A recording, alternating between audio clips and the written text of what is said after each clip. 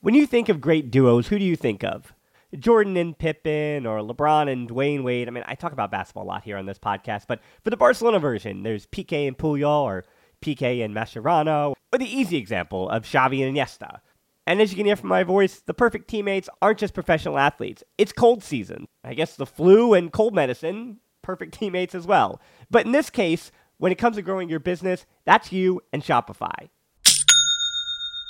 Shopify is a global commerce platform that helps you sell at every stage of your business. Shopify helps you turn browsers into buyers with the internet's best converting checkout, up to 36% better compared to other leading commerce platforms. To be honest, I've been doing this show long enough, and as I mentioned, it's cold and flu season. You hear it in my voice, especially during the holiday season. So whenever it comes to this business, anything that I can set up and kind of have working in the background that I know and can trust is just plugging along without my attention. Those are the things that I really value at this point. So when my brain is foggy and all I can do is manage to turn on the microphone, talk to the guest, or just talk to myself and get out a piece of content, everything else, having that all automated or working in the background, that's been important to keeping me sane. And that's the thing about something like Shopify. What I do love about Shopify is how no matter how big you want to grow, Shopify gives you everything you need to take control and take your business to the next level. So no matter how big or small, how good of a month or how bad of a month, things are just the same working in the background. Shopify powers 10% of all e-commerce in the US, and Shopify is the global force behind Allbirds, Rothy's, and Brooklinen, and millions of other entrepreneurs on every size across 175 countries. Plus, Shopify's extensive help resources are there to support your success every step of the way, because businesses that grow with Shopify. Sign up for a $1 per month trial period at shopify.com/TBPod, all lowercase. Go to shopify.com/TBPod now to grow your business no matter what stage you're in. Shopify.com/TBPod. What if Santa didn't need 8 reindeer to guide him through the night? Hey, Mercedes, map me to Kalamazoo. Okay, mapping the fastest route to Michigan. Or what if his sleigh could get real-time weather info? Hey, Mercedes, what's the temperature on the 25th? 22 degrees. Rooftops may be icy. Mercedes-Benz MBUX technology hasn't made it to flying sleighs, but it's available to you on the A-Class, the GLE, or GLC. And you can get them all for an exceptional price during the Mercedes-Benz winter event. MBUX commands simulated. Buckle up, because Metro is bringing you the best deal in wireless. Switch to Metro and get your choice of 2 awesome free phones from top brands like Samsung and LG with huge HD screens and tons of memory for all your pics and videos. So hurry into Metro and get your awesome free phones only at Metro. Plus sales tax and activation fee. Requires port-in of eligible number not currently active on T-Mobile network or active on Metro in past 90 days. Limit 4 per account or household. Restrictions apply. See store for details and terms and conditions.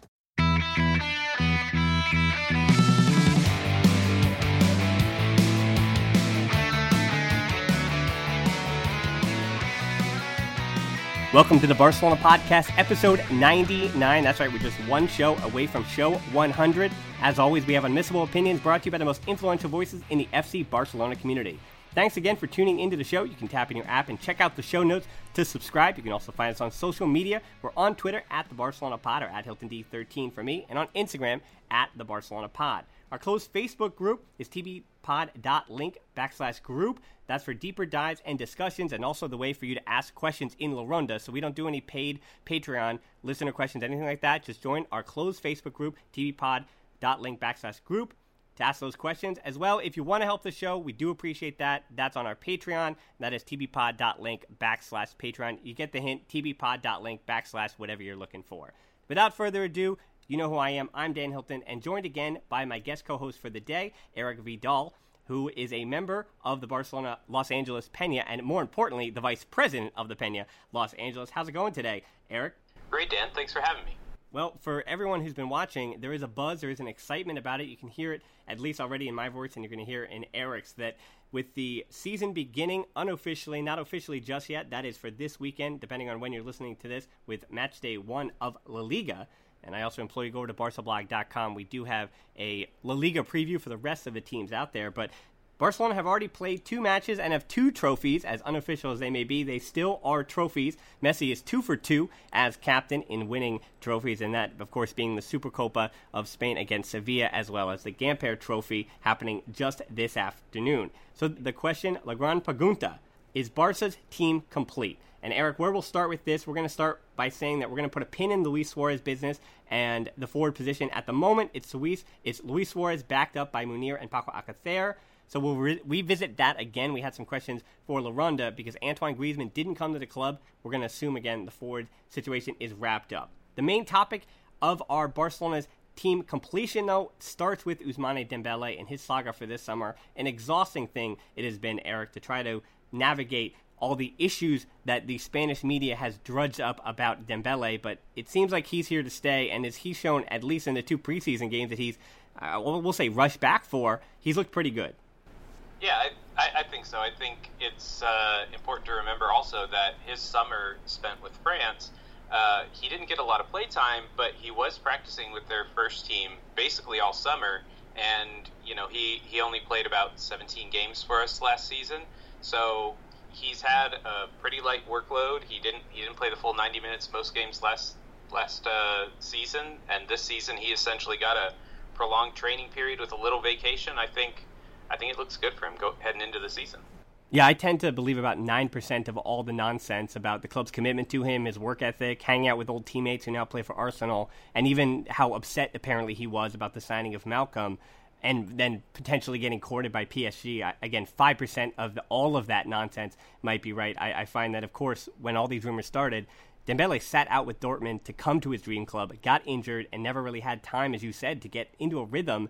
And he also cost 145 million euros, and teams just don't sell guys on a quarter of the dollar after that. After buying for such a large fee. And for me, again, a lot of players, particularly his age, he might not need a physical break like a lot of the players like Luis Suarez or even Rakitic, who's 30.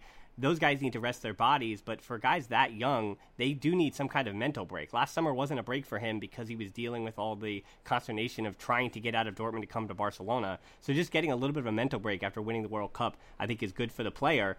And for me, I think of any player, not to say a new signing, and we can talk about how important Malcolm could be, but Dembele, if he's firing on all cylinders, he's going to be the biggest addition to the team.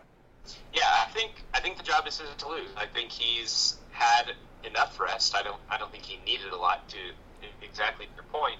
And I think that he's perfectly suited to step up and really be the player that we paid for. I mean, if you look at what he did in Dortmund and the number of goals that he scored in his last season there, he scored 6 goals in 32 games with 13 assists, and in 17 games with us, he scored 3 goals with 7 assists. So he's on pace to be that player that we want him to be. He just, again, he needs the minutes. He needs to gel with the team. I think, like you said, he really can show up and surprise us and become a breakout star to a player who really just kind of needs time and minutes and needs to get to know his teammates a bit better on the pitch. Yeah, and to bring that back to the big idea of is Barca's team complete, and when you talk about him, looking at the depth last season, when Ilech Vidal was getting called into action or Andre Gomes was put on the wing, obviously with the minutes that they took last year, there are minutes to be had, and there is room for both Malcolm and Dembele, is my true belief. And we discussed the necessary mentality need to play at Barca with Gomes last season, but as we've talked about, young players like Dembele do sometimes need to be told outright that the club does have faith in them. And while I am skeptical that Valverde would have admitted that he directly told Dembele that he has some kind of faith in him, usually those things are kept private and they stay private, so it's a bunch of dredging up. But when you just look at the minutes for Malcolm and Dembele, it's going to be transition for Malcolm, and we've seen that where he not necessarily has the pace necessary to play at Barcelona, but he clearly has the physical attributes and does have an ability that he's shown, at least in Ligue 1, to both finish, to provide assists, and that's going to be his job. It's going to be what he's going to have to do coming in from the wing. And if he can do the kind of jobs that Pedro did, That's what is going to be expected of both of these players. As we transition this, and we're going to get to Rafinha in a second, but when we talk about this depth, Eric, I find it's almost a double-edged sword, and with Barcelona, it's always very reactive, that last season there seemed to be a lack of depth. That's what we complained about. No rotation, lack of depth. That's what we lost in Rome, and that's where a lot of our listeners tuned out as well for this season. But as we start this new year and everything is revitalized and everyone is re-energized, now you say that there's too much crowding in the midfield, that there's too many people left in the Camp Nou, and isn't that the depth that we asked for? I feel like it's almost biting the hand that feeds you, that Barcelona have had this sensational summer where they really have shown, at least on paper, that they've gone out and now they have a much, much deeper team. Now, instead of bringing off someone you don't really trust, now you have Rafinha, who looks to be one of your first midfield options off the bench, and especially if Coutinho plays as that left interior as expected, now you're talking with Arturo Vidal as well. You've got, 5-6 midfielders that truly deserve to start on any team in the world. We just didn't have that last year. So, I mean, which one is it? Are we happy about our depth, or are we upset because people aren't going to get minutes? Personally, I'm very happy about our depth. I think this is the deepest bench that we've had in recent memory, definitely in the last handful of years. But, to go along with this depth, it's going to be competition. If you just go back to Dembele and Malcolm has scored very well and very quickly in the preseason. Even today, in our win in the Camp Nou, Malcolm scoring is going to put pressure on Dembele and Suarez to really step up their game. And if you look at all those names that are in the midfield, you look at Dennis and Alenia and Vidal and Samper if he stays, and Arthur and Puig, you've got so many options that it could start on any midfield in the world. And if every player knows that their job is not guaranteed to them, that any of these players, if they show that they can go out and win and outwork somebody, that just makes the team as a unit overall a better side to watch. Yeah, I didn't even talk about Arthur and all my naming of different players, because Rafinha really has been the preseason MVP. He's earned his spot at Barcelona, and it's certainly trusted. And there was something we were watching this game, because I know at this point people were really excited, and of course Twitter's ablaze with, unfortunately, not so much Juan Miranda, because it seems like with Jordi Alba not having a clear backup, that Juan Miranda is going to be trusted. We know that that's the case, and Cucurella, if he winds up rising to the top as well, maybe he's going to be trusted as in addition to Miranda. But Miranda's spot, he doesn't have as much competition, so I think people feel very clear that we are going to see him in the first team. And then people, of course, are worried about Ricky Puig, and will he make a few appearances? They're pining about the future all the time. And I did see a few tweets, and the feeling that I got just watching the Gambert Trophy, that he does things that a lot of guys don't do. The way he plays is a way that we want players that play for Barcelona to play, and he makes mistakes that a 19-year-old would make. And so he's not ready for the first team. That's obvious. But the feeling I have when watching the first team in that game pair, and again, this is a glorified friendly against Boca Juniors, who, again, were also going at 30%, 40%, and it is really more about the fanfare and the fun, and these are friendlies. That said, when guys were on the ball, I truly had this feeling and a trust, and that's what Barcelona really comes down to. That's, again, one of the reasons why I at least would identify myself as a Kool-Aid, that Barcelona players, to me, what does that mean? It means players that when they have the ball, I trust that something awesome is about to happen. That's something that not only is aesthetically pleasing, but something that is correct in pushing the team forward and helping them be a better and a winning side. And I feel like when you look at some of the things that Rafinha was doing, and even when you look at a guy like Puig, who's not ready for the first team, that if that kind of guy can compete, he does the right things with the ball, and he makes good decisions. The thing about Arturo Vidal is that, while he doesn't necessarily do that, he doesn't give you that same sense. Arturo Vidal, I don't want to forget at any moment that he's a world-class midfielder who has starred for some of the biggest teams in the world. I mean, Bayern Munich and Juventus, it doesn't get any bigger in those countries than those two teams. And other than Real Madrid and some of the Manchester and Chelsea's of the world, I mean, those are the biggest teams that we have on the globe. And Arturo Vidal was a starter for those teams. And if, again, I've said it in previous weeks, if he's your fifth or sixth midfielder, you know that you have a wonderfully complete midfield that is ready and has a lot of different variety. Yeah, I completely agree with that sentiment. And I think to kind of that Arturo Vidal comment, that it's also important to know that some of these players that may lack that Barca DNA that everybody's, buzzing about right now, and whether or not these new signings have it, is somebody like him may just be a role player. They may be somebody who comes in to provide some extra muscle in the midfield, to be there for those physical games where you need to set the tone, where you need to just kind of go in and control the game.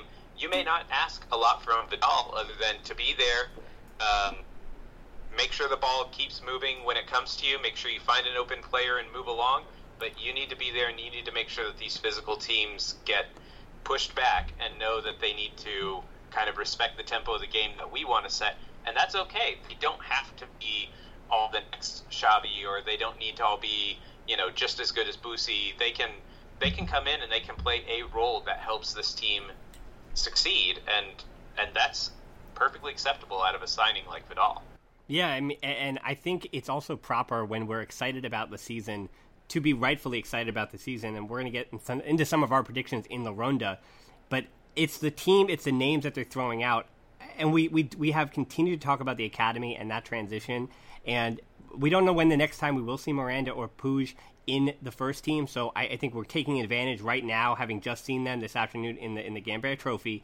We know that Oriol Busquets is on the way back, and while Carlos Alenia, as it was announced today, is going to be registered with the B team, it's basically just to help him get his footing back and to get him fresh again, and once he finds his form, because again, Carlos Alena's minutes in the first team, as you just mentioned, are not guaranteed, so when Alenia is getting first team minutes, he's going to have to hit the ground running and be, not to say almost perfect, but again, there is going to be a great criticism if he's trying to find his form in the first team. He's going to have to already have found his form and be ready to go when he gets his opportunity, if you will, because again, his leash, because he is a bench player, because he has to prove himself, and he is young, is not going to be as long as, say, another one of those more established players, or even, let's say, a Sergio Busquets, who has obviously as long as leashes any player at Barcelona. You're not going to take Sergio Busquets out of your lineup, regardless of how out of form he is. And that just tells you that we've waited this long to even mention Alenia. That's a way deeper squad this year.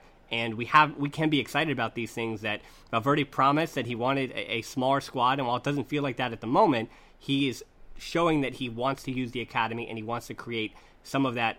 He wants to create that transition where you go from the youth academy, or Barca B in this case, to the first team. And the fact that he's just showing in the preseason more than I think we've seen in many, many seasons now, that is the intention. I think that is what some of that, the good vibes and the good mojo that it seems like is buzzing around Barcelona right now. Right, and I think what's going to really help these young players, and is probably the Ernesto Valverde thing to watch for the season, is how well he manages his trainings during the week. Because last season, and it feels like in Lucho's last season, you would get B team players that would come up and practice with the first team for maybe a day out of the week, and then they'd go back to their team, and then the next week it would be a different set of players.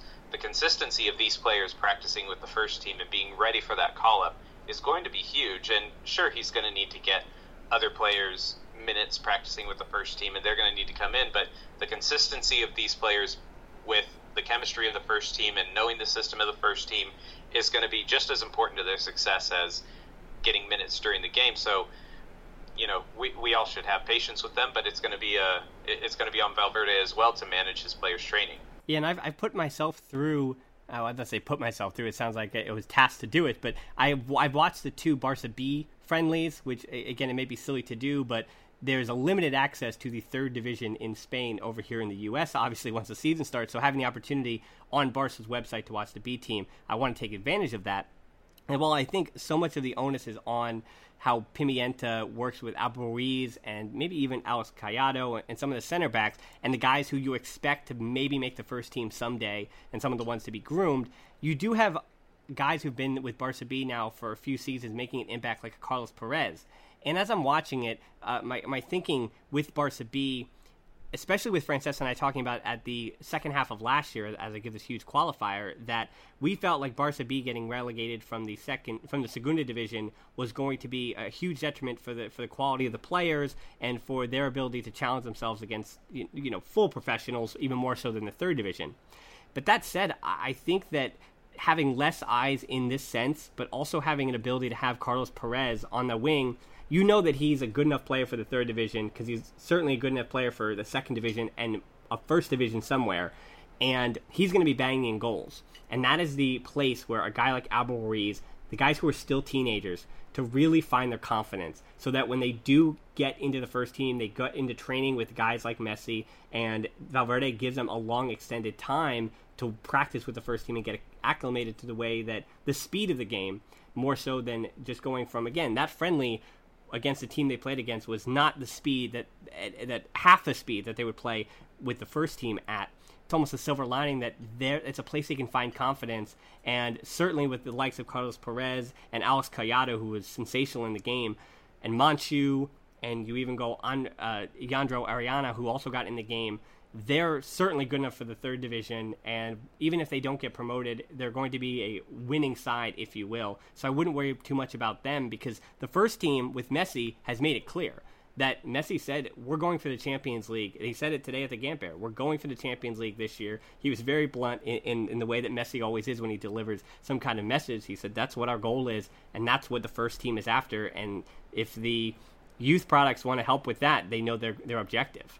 Yeah, I think that's definitely the objective for the year, and I think that when it comes to the youth team and whether or not they're going to get competition in the third division, sure, they're going to get some degree of competition that's going to be lesser than in the Segunda, but the ability for them to have players that are training with the first team to come down and be that potential first team caliber, to be training with them, to show them that there is a path to the first team. I think it's really going to be on the system this year to lift those players up and get them ready, and to kind of provide the quality that they're not getting in their opponents. It's going to be on their, going back to training, it's going to be the way that they train, it's going to be the way they interact with their teammates, and making sure that they're ready for the Copa del Rey this year, which is probably going to be less of a focus. And one thing we want to remind everybody is that Pimienta, there has to be some distance between not liking a guy like Gerard Lopez when he left and finding that or believing that Pimienta is some kind of savior. That's what they tend to do with managers, right? Managers are either scapegoats for losing or they're this savior, and sometimes it's somewhere in the middle. So especially with youth players, it takes patience, it takes time, and some players are gonna be very receptive to Pimienta's messages, and some aren't going to be so receptive, or they're just not going to develop as expected. But again, just a lot of patience with those guys, and we know what the next generation, the next class is, right? That's Alenia, that's Oro Busquets, that's Miranda, and Puig. So we start with those four. That's the next four coming through. So let's not focus on those guys, but just have trust that there's a system in place. And speaking of systems, it's time to move to the second part of our system or our show, and that's La Ronda, where we've got those questions from the closed Facebook group. Again, thanks for jumping in and asking those different questions as we're going to go through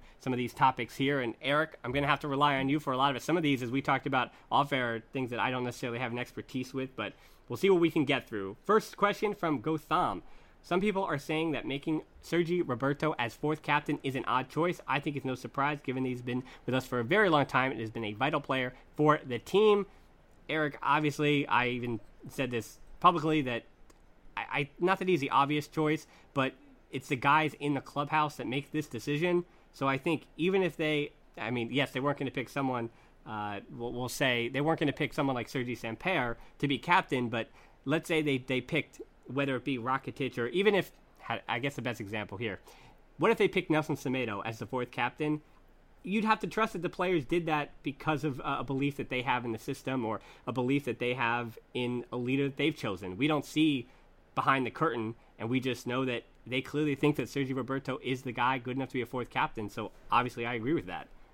Yeah, I agree with their choice to make Sergi Roberto the fourth captain. I think if you were to construct a roster of your best 11 and you were to leave the right back position for the last position to be filled, and you were to, just for the sake of argument, leave Sergi out of the midfield and ask yourself, who adds the best value to the team? Who's going to put it all out on the pitch for 90 plus minutes, and who's going to be able to adapt the best to whatever the tactics are that day?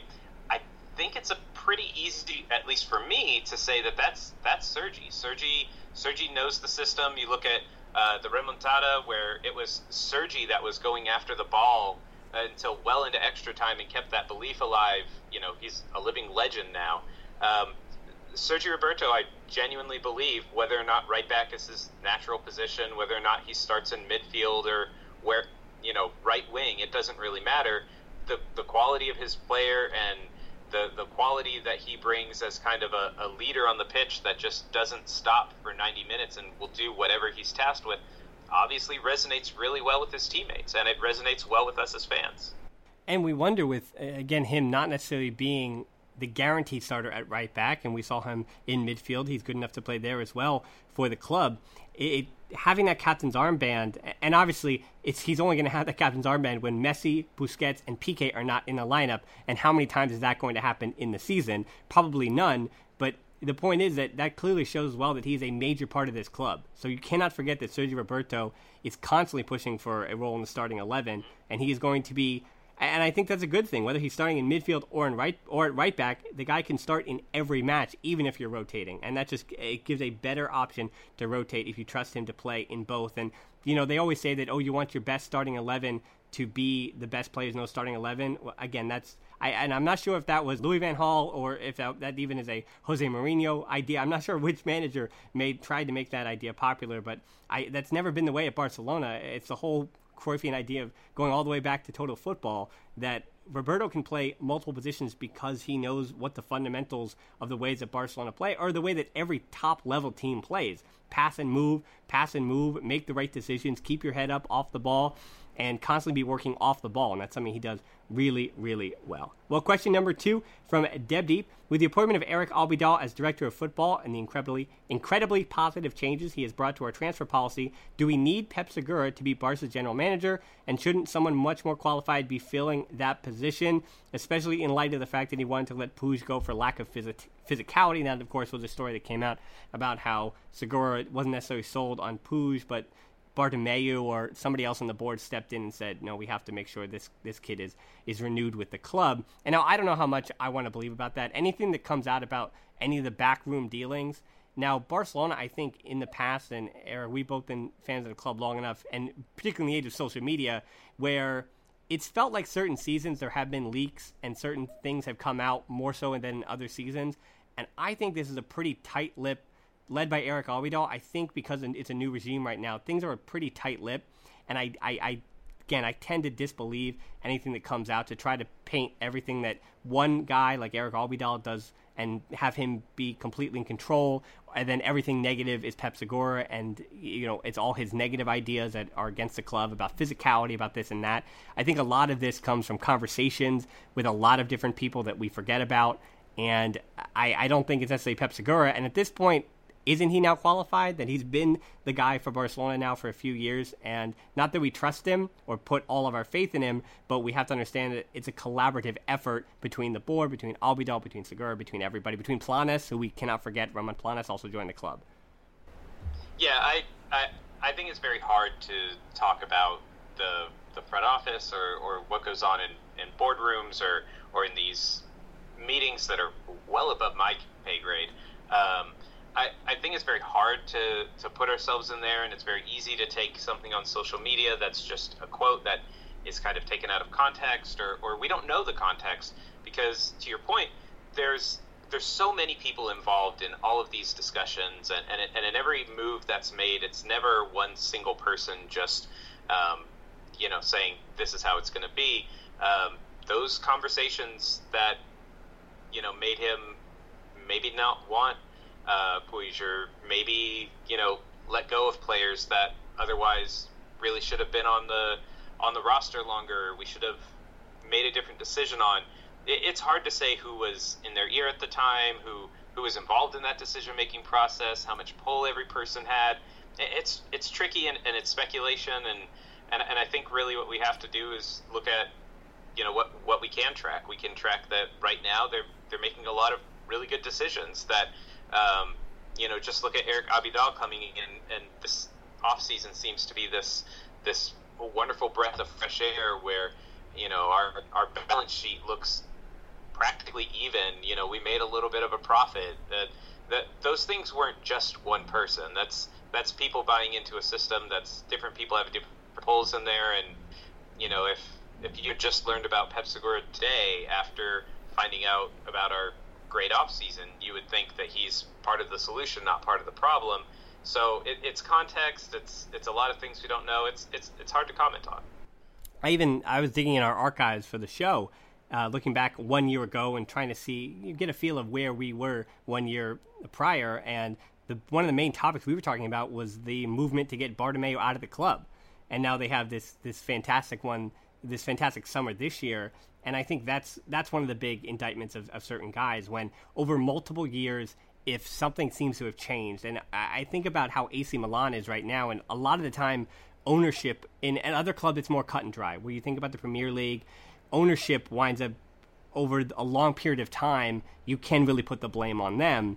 And I think with American sports, I mean, you and I you living in LA and me living in New York, we have an understanding too with American sports where it seems like over time you can fire managers and fire head coaches, but if a team continues to be bad for a decade or if a certain string of players and personnel, and there seems to be profiles that continue to fit that don't work in a winning system, then that falls on ownership and that falls on the people up top.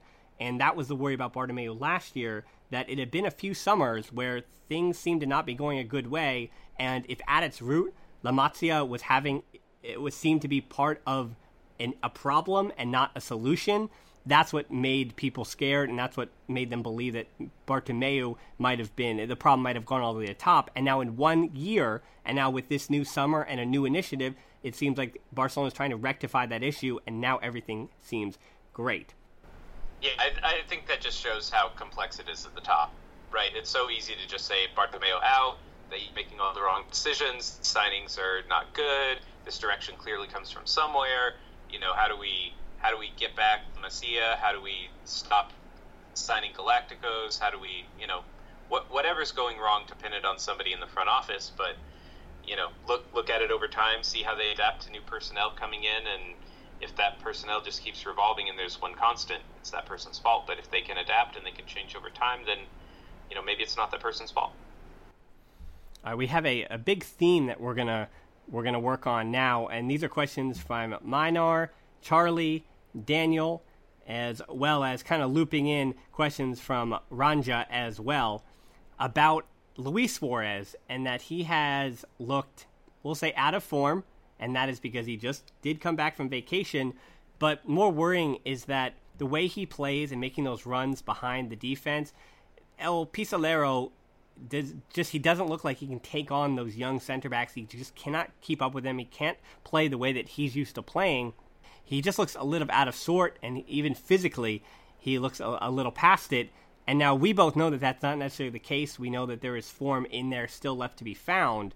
But that also begs the question that if Luis Suarez winds up looking like a weak link, and those are Charlie's words, what kind of options does the club have? And now comes in questions from Daniel and Raja, where will a striker need to be paid for in January? Because, Eric, you and I both know that buying a striker in January is fool's gold, where you spend a whole lot of money for a guy that there must be some kind of reason why he either wasn't playing or wasn't finding the back of a net for another club. And it's almost naive to think that by bringing a guy in for a huge amount of money in January, which is what it takes to get those guys, that he's just going to find form in limited appearances for Barcelona.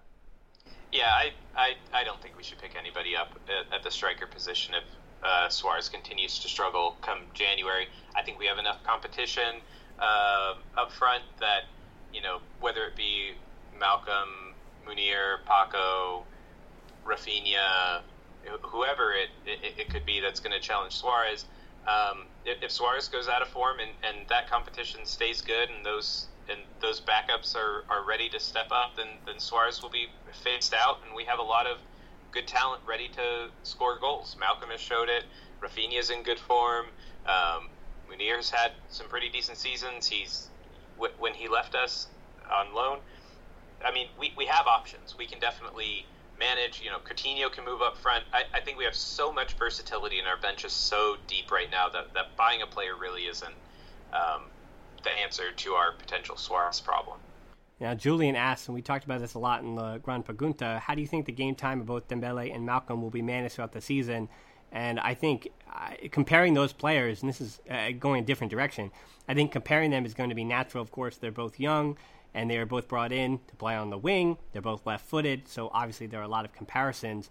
But they're both parts of the team. They're both cogs in the decision-making, and they do slightly, as we have seen in the preseason, they do slightly different things, where Dembele is more of an assist maker. He is more of a guy that likes to pass first when he gets in the attacking third, while Malcolm is going to take him a little bit of time to find his passing touch and to find that chemistry with teammates that Dembele, at least in training, has been able to find. So while he is going to be relied on much more in the first half, Malcolm might come on second, and I think it's a dangerous thing to continue to compare these two.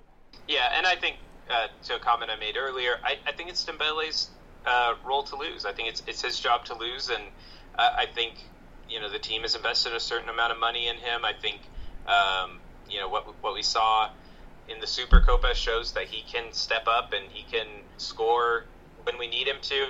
And as we kind of alluded to earlier in the show, he hasn't gotten a lot of minutes. He needs that time. He needs that belief. He needs that confidence and that chemistry, and that's only going to come with time and being around his teammates and really gaining a confidence that you can only gain by playing through those tough games with your teammates. I mean, look at Messi and Suarez. They're friends off the pitch. They seem to be able to always link up when they get to that final third.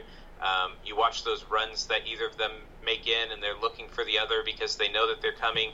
That anticipation, they're going to learn to trust him, and he'll find his goal scoring form if he gets the minutes. And we've already kind of answered this, Ellie's question. This is pretty easy. Do you think we're all set in the midfield? We talked about Arthur, Vidal, Rafinha is 95% assured to stay, and that's not mentioning Busquets, Rakitic, Coutinho, and Sergi Roberto as well, and Alenia, now Puig, and I think there might be somebody even missing there. It's an embarrassment of riches. Right. Yeah. I would say no. I think they've built something already. The team seems to be established.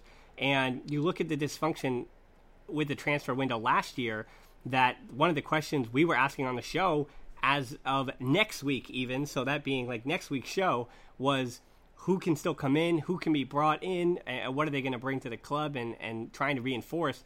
And Barcelona's pretty set, and has been the case, and we're not talking about just winning Champions Leagues, but for every team at every level, it seems like the earlier they get their business done and the more established and figured out their team is, and the fuller the preseason, the better they're clicking at the start. And it's funny that while Barcelona last season, it was the opposite, where they seem to be so dysfunctional, and then they destroy everyone in the Liga all season long, that I think that is more of an outlier in the whole big picture, that if you're established, you're going to start your season well in league, and that is going to help you when matches get a little more crowded and a little more difficult. And that's one of those whole things about rotation, that if Barca really do have that quality and are functioning as a full unit, those Liga games in the second half of the year, if they're not worrying about a perfect season, but they have a comfortable lead as they did last season, that they know they can put out the likes of Arthur and Arturo Vidal and Sergi Roberto as, let's say, a starting three in your midfield, and you rest Rakitic and Coutinho and Busquets, and you know that you're still going to get at least 1 point when you head up to Celta de Vigo, which is always a difficult place to play, or let's say you head on the road to Real Sociedad and you're just looking for the 1 point because you're up by a few points in the league, or 1 point is going to be, we'll say, good enough, then those are the kind of decisions that now Valverde is able to play. And that does bring us directly into our next question, so I'll let you answer kind of both these at the same time, Eric. And Jamie asked, what are your 2018-2019 season La Liga predictions? I'll let you go first. I think my season La Liga predictions are that we will probably win La Liga. I think that the closest competition is going to be Atletico Madrid. I think we'll see Real struggle. It'll probably be in third, fighting for that second spot, depending on how the team rises up to the absence of Cristiano Ronaldo and their new manager. And I think after that, I expect Girona to do well. I think it's going to look a little bit different in that top six than we've seen in years past, where maybe it's a little more lopsided towards us, and it's Atletico Madrid over Real Madrid. I think that's a real, genuine possibility this season. Yeah, part of me thinks that the La Liga finish will finish the exact same way it finished last year, with the top four being Barcelona, Atletico, Real Madrid, and Valencia in that order. I think one of the big things this season, and while the promoted clubs, which being Rayo Vallecano, Huesca, as well as Real Valladolid, all three of them are going to struggle and going to have their issues. But in the same way that we thought Girona was going to have their issue, Huesca, they're a team that all throughout Segunda Division last year, whether it was on the road or at home, they played very hard, and they are a hard-playing team. Rayo Vallecano historically is a flashy club, but they are a very disciplined team as they were in the Segunda Division. Real Valladolid, last season, they're the ones that slipped through that playoff, but to get through the Segunda Division, where there are more teams, same thing with the Championship, in the Premier League, the difference is with the Premier League, there's a ton of top six money, and there's a ton of money at the top, and it helps if you've been established in the league. While in the Liga, obviously, yes, we have to be admitting of fault in that Barcelona and Real Madrid eat up so much of the TV revenue that it does make, we'll say that the bottom 12 to 15 teams almost a wash, and very comparable in what they're able to do with the transfer window, particularly when they're competing with the Premier League, which already closed. And all that said, I think looking up and down, Getafe surprised last year, Girona surprised, and any team could surprise you. The one team that, again, I don't want to pile on top of them because Francesc was much harder on them being from Catalonia than I am, but Espanyol lost Gerard Moreno. They're 16 goals. They also lost another player that scored one, and they only scored 33 total goals last year. So they lost more than half of their goal output, and they lost their talisman up top in Moreno. I don't see a way that Espanyol survives relegation, and they are gonna have to do something and have a perfect storm. And maybe they have youth players that we don't know about. And it's funny, they went on their own preseason tour, but they set up shop for about a week in Richmond, Virginia, and they really did try to spread their brand, a very grassroots effort. They didn't just go around like superstars like all the rest of the big clubs in the ICC. They went and they were trying to grow a global brand, and it seems like they have a long-term plan. But as far as talent, when I look up and down that roster, they're the only team that I can really circle and say, I don't know if they can make it. I don't know if they can stay up. And I think Alaves might be in a similar boat.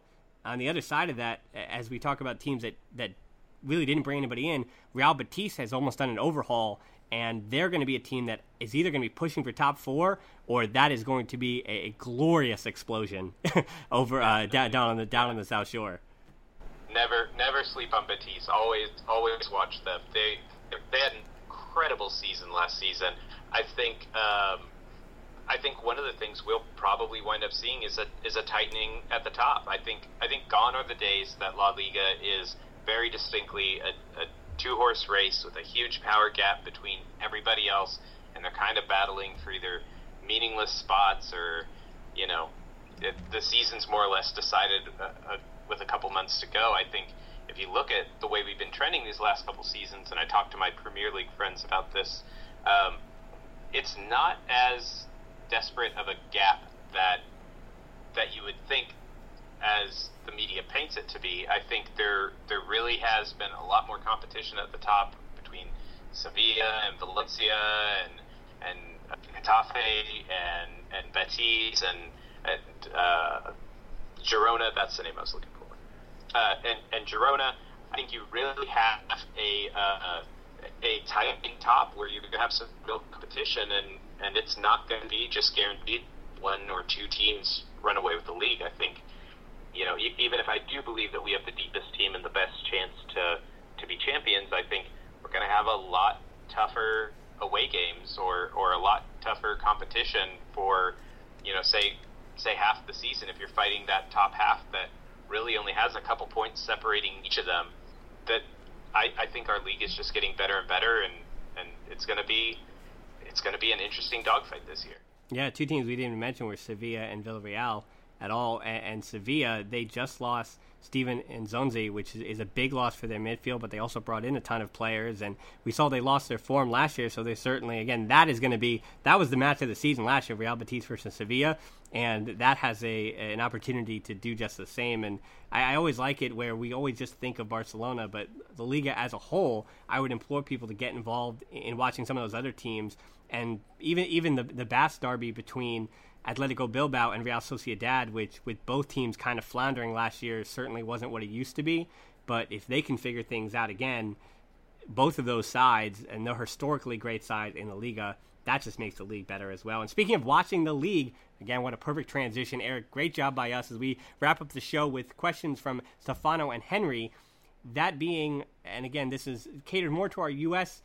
audience, but can you explain the broadcasting issue between beIN Sports and Comcast, that being Infinity, and where we're able to watch the Liga games here in the U.S.? And Henry asked, where can Barca fans in the U.S. watch the Liga games?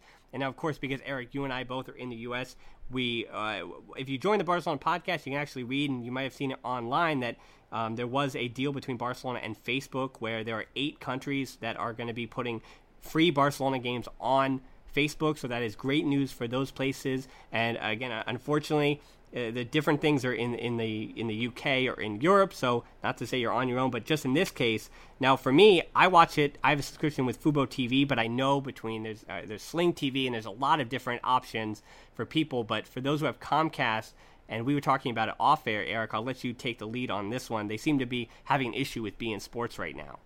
Yeah, so before that, you have tons of options. There's DirecTV, there's Fubo, there's Sling, there are plenty of options. A lot of them are affordable. Some of them are more expensive. Find the one that's right for you. Plug for Peñas. Go support your local Peña. Watch it with them at the bar. Have a good time. But with Xfinity, Comcast, and beIN Sports, I don't know all the details, but what I do know is that beIN Sports has been fighting to get out of the expensive tiers of add-on packages and into the more affordable tiers to be able to spread their brand and just be in more homes. And Comcast, Xfinity pushed back, and I don't know how the negotiations went down, but it basically led with beIN Sports being dropped from Comcast, Xfinity. And so I don't know how that'll resolve. Generally, when things like this happen, they're trying to play a certain amount of negotiation hardball with them. Okay, go ahead and drop us. We'll get our fans to rally behind us. You'll see ads from beIN Sports telling you to call this number, write this email, click this link, show your support for us, because what they want to do is they want to show that they have a value to the network and show that they are worth being in those less premium packages and being worthy of those larger distribution channels. So it's very probable that they will get back on the air, and they may have to settle for being in a more expensive tier, more expensive than what they want. It may be what some of our listeners already have. These things are negotiating tactics, and there are always options, and sometimes this is just what they do to garner some support and show that their brand is worth it. So if I had to venture a guess, I'd say you have plenty of options, but it's very likely that beIN Sports comes back on Comcast or Xfinity, and it just may not be what beIN Sports wants it to be. It may be that they can't afford to give up the good momentum that they have with their brands and with the leagues that they have the rights to not be in homes. So they give in and they go on the more expensive tier, but they come back around next time their deal is up and start this negotiation and bargaining room tactics again. Well, if you can't find a way to watch it on your own on TV, a good way to watch it, and this is around the world, is, of course, to be in a Peña. And Eric, you're someone who knows plenty about watching and getting involved with Peñas. So we've had a lot of my co-hosts of recent weeks have been or belong to Peñas, that being Mike in Montreal or Victor in Houston. And again, we've been employing people that get involved in the Barcelona community. And as terrible as it is on the internet and as mean as people can be behind a keyboard, when you're watching with other fans face to face, you do kind of remember what it's all about. So, Eric, I want to give you a platform again to give your plug, not only for your Pena in Los Angeles, most specifically, but for Penas around the world. Yeah, so definitely go and support your local Peñas. If you're in Los Angeles, you can find us on all of our social media at Peña Barca LA or at www.peñalosangeles.com. Most major cities around the U.S. have a Peña, whether it's official or unofficial. If you've never been to an event with a Peña, what you can basically expect is that you're going to be watching a game with a bunch of people who love the same team with just as much passion as you.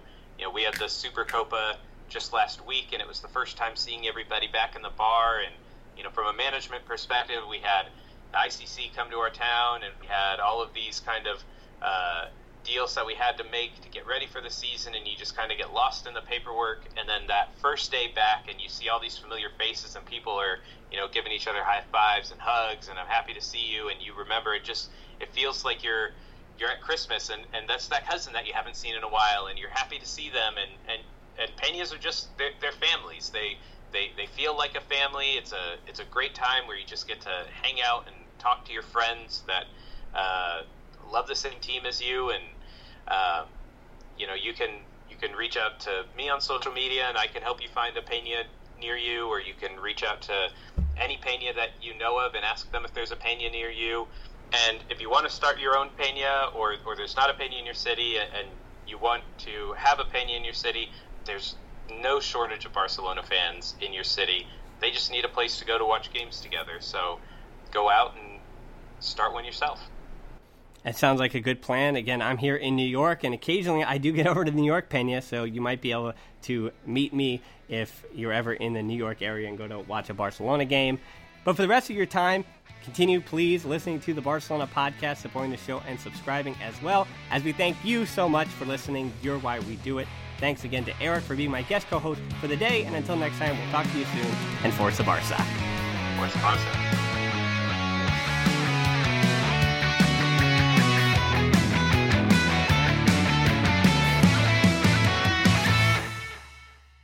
This season, all your favorites have one home for the holidays. Yours with Disney Plus. Merry Christmas! Moana, Woody, Buzz, Captain Marvel, Darth Vader, and Homer will all be there, so make room. Make Disney Plus your home for the holidays. Streaming Disney, Pixar, Marvel, Star Wars, Nat Geo, and 30 seasons of The Simpsons. That's something to celebrate. Merry Christmas to you! All these and more now streaming. Go to DisneyPlus.com to sign up now. What if Santa didn't need 8 reindeer to guide him through the night? Hey, Mercedes, map me to Kalamazoo. Okay, mapping the fastest route to Michigan. Or what if his sleigh could get real-time weather info? Hey, Mercedes, what's the temperature on the 25th? 22 degrees. Rooftops may be icy. Mercedes-Benz MBUX technology hasn't made it to flying sleighs, but it's available to you on the A-Class, the GLE, or GLC. And you can get them all for an exceptional price during the Mercedes-Benz winter event. MBUX commands simulated. For the ones who work hard to ensure their crew can always go the extra mile, and the ones who get in early so everyone can go home on time, there's Grainger, offering professional-grade supplies backed by product experts so you can quickly and easily find what you need. Plus, you can count on access to a committed team ready to go the extra mile for you. Call, click Grainger.com, or just stop by. Grainger, for the ones who get it done.